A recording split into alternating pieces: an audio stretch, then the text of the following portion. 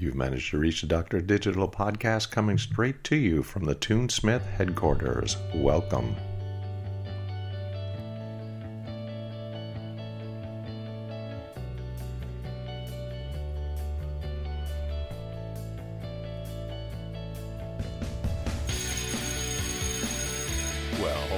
Hello, and welcome once again to the Doctor of Digital podcast. Another great episode coming your way. Thanks for subscribing, liking, reviewing.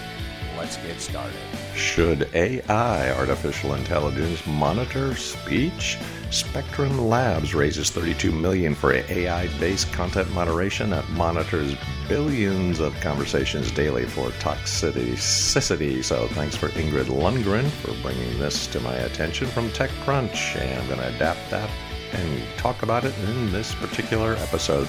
2 years into the pandemic, online conversations for many people still the primary interactions that we have every day, and collectively having billions of them. But as many discovered, not everyone is squeaky clean positive, or they're actually just saying what they think. Today, a startup called Spectrum Labs, which provides artificial intelligence technology to platform providers to detect and shut down toxic exchanges in real time, and we're talking specifically 20 milliseconds or less, is announcing $32 million in funding. It plans to use the money to continue investing in its technology, to double down on its growing consumer business, and to forge ahead in a new area, providing services to enterprises for their internal and customer-facing conversations, providing not just a way to help detect when toxicity is creeping into exchanges, but provide an audit trail for the activity for wider trust and safety tracking and initiatives. So that's what they say.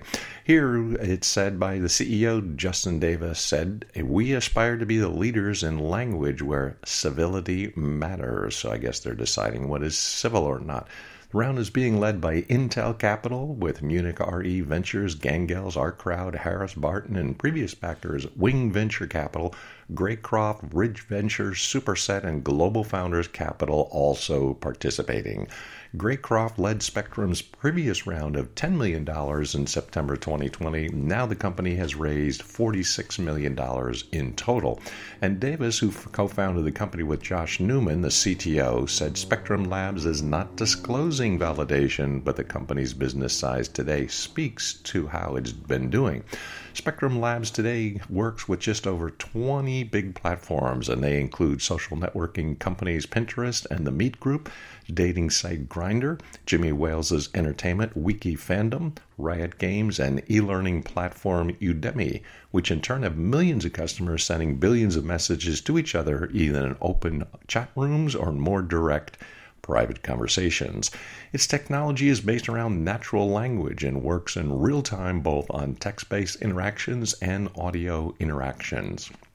Davis notes that its audio work is read as audio, not transcribed to text first, which gives Spectrum's customers a significant jump on responding to the activity and counteracting what Davis referred to as the Wild West nature of voice, due to how slow responses typically are for those not using Spectrum's technology. So usually what happens, a platform has to wait for users to flag iffy content, then the platform has to find that audio in the transcriptions, and then take action, a process that could take days.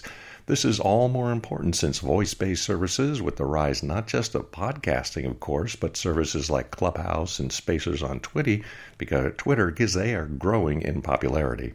Whether text or audio, Spectrum scans these exchanges for toxic content, covering more than 40 behavioral profiles that it built initially in consultation with researchers and academics around the world, though they didn't ask me, and continues to hone as it ingests more data from across the web.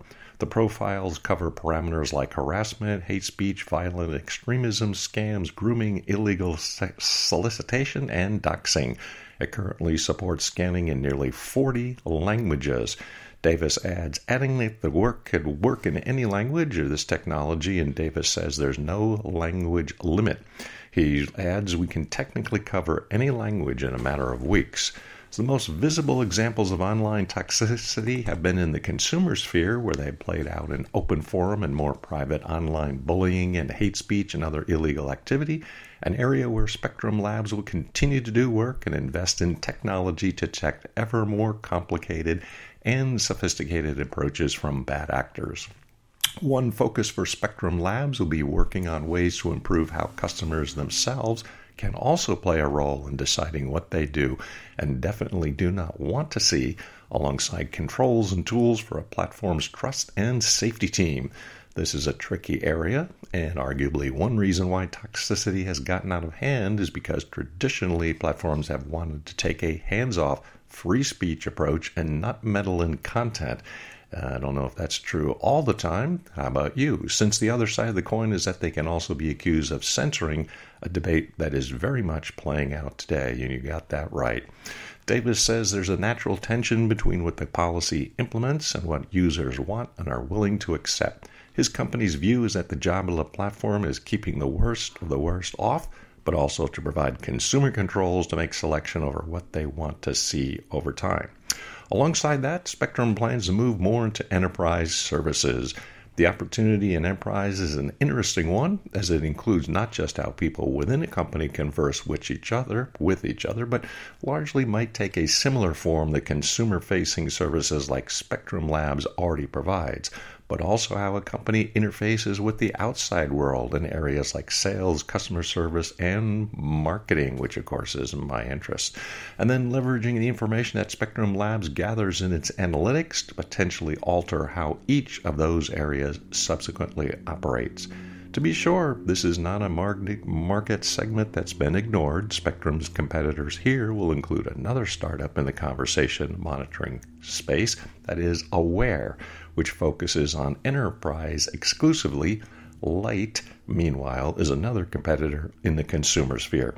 And there certainly will be others. We wrote about Spectrum Labs. The founders and founding team came from Crux, a marketing technology company that was acquired by Salesforce, where they worked before leaving to found Spectrum Labs. So, not surprisingly, Salesforce might take a more interested role in this area in the future, not least because it's building out a very wide tool set to help companies run their businesses more effectively, and not just limited to CRM, because someone who founded another social network and used to be CTO of Facebook, Brett Taylor, now helping to run the show, and may well have an especially informed grip on how communication forums can be used and abused. For now, to address both the consumer and enterprise issues, Intel is coming in as a strategic investor in this round. The plan will be to integrate Spectrum Labs technology to work more closely with Intel's chip designs, which will increase the speed that it works even more, and it goes pretty quickly now. Intel will be able to use it as a unique selling point with Intel's would-be hardware customers, as they give a higher priority to trust and safety issues themselves. He says, we believe Spectrum Labs' natural language understanding technology has the potential to become the core platform that powers the trust initiatives of thousands of companies around the world. And who is he? Mark Rostick, VP and Senior MD at Intel Capital. In a statement, he says, quote, "As digital trust and ethical operations emerge as a key factor to help organizations differentiate themselves, we see a huge opportunity to build a trust and safety tech layer into enterprise operations." So, my questions, what do you think? Does an AI application have the sensibility of a human interpreter? Or, since humans, fact checkers, have been so restrictive, should we outsource our speech to a machine? What do you think? Let me know, because this is a very interesting area and growing. This is Mick, the Doctor of Digital, signing off. Be sure to subscribe, like, and review the Doctor of Digital podcast. The Doctor of Digital podcast, like cotton candy for your ears. Deus Volt. And thanks so much for joining us for this particular episode. Very curious what you think about this. Does AI monitor us, or are we monitoring the machines? An ancient question. Been around for a long time in the computer field. So once again, this is Mick, as in Jagger, except he's got more money. Mick.Smith at WSI World. We simplify the internet. Mick.Smith at WSIWorld.com. If you have not signed up for the Dr. Up a Podcast course, get in touch with me. I can help. It's going now. Take care.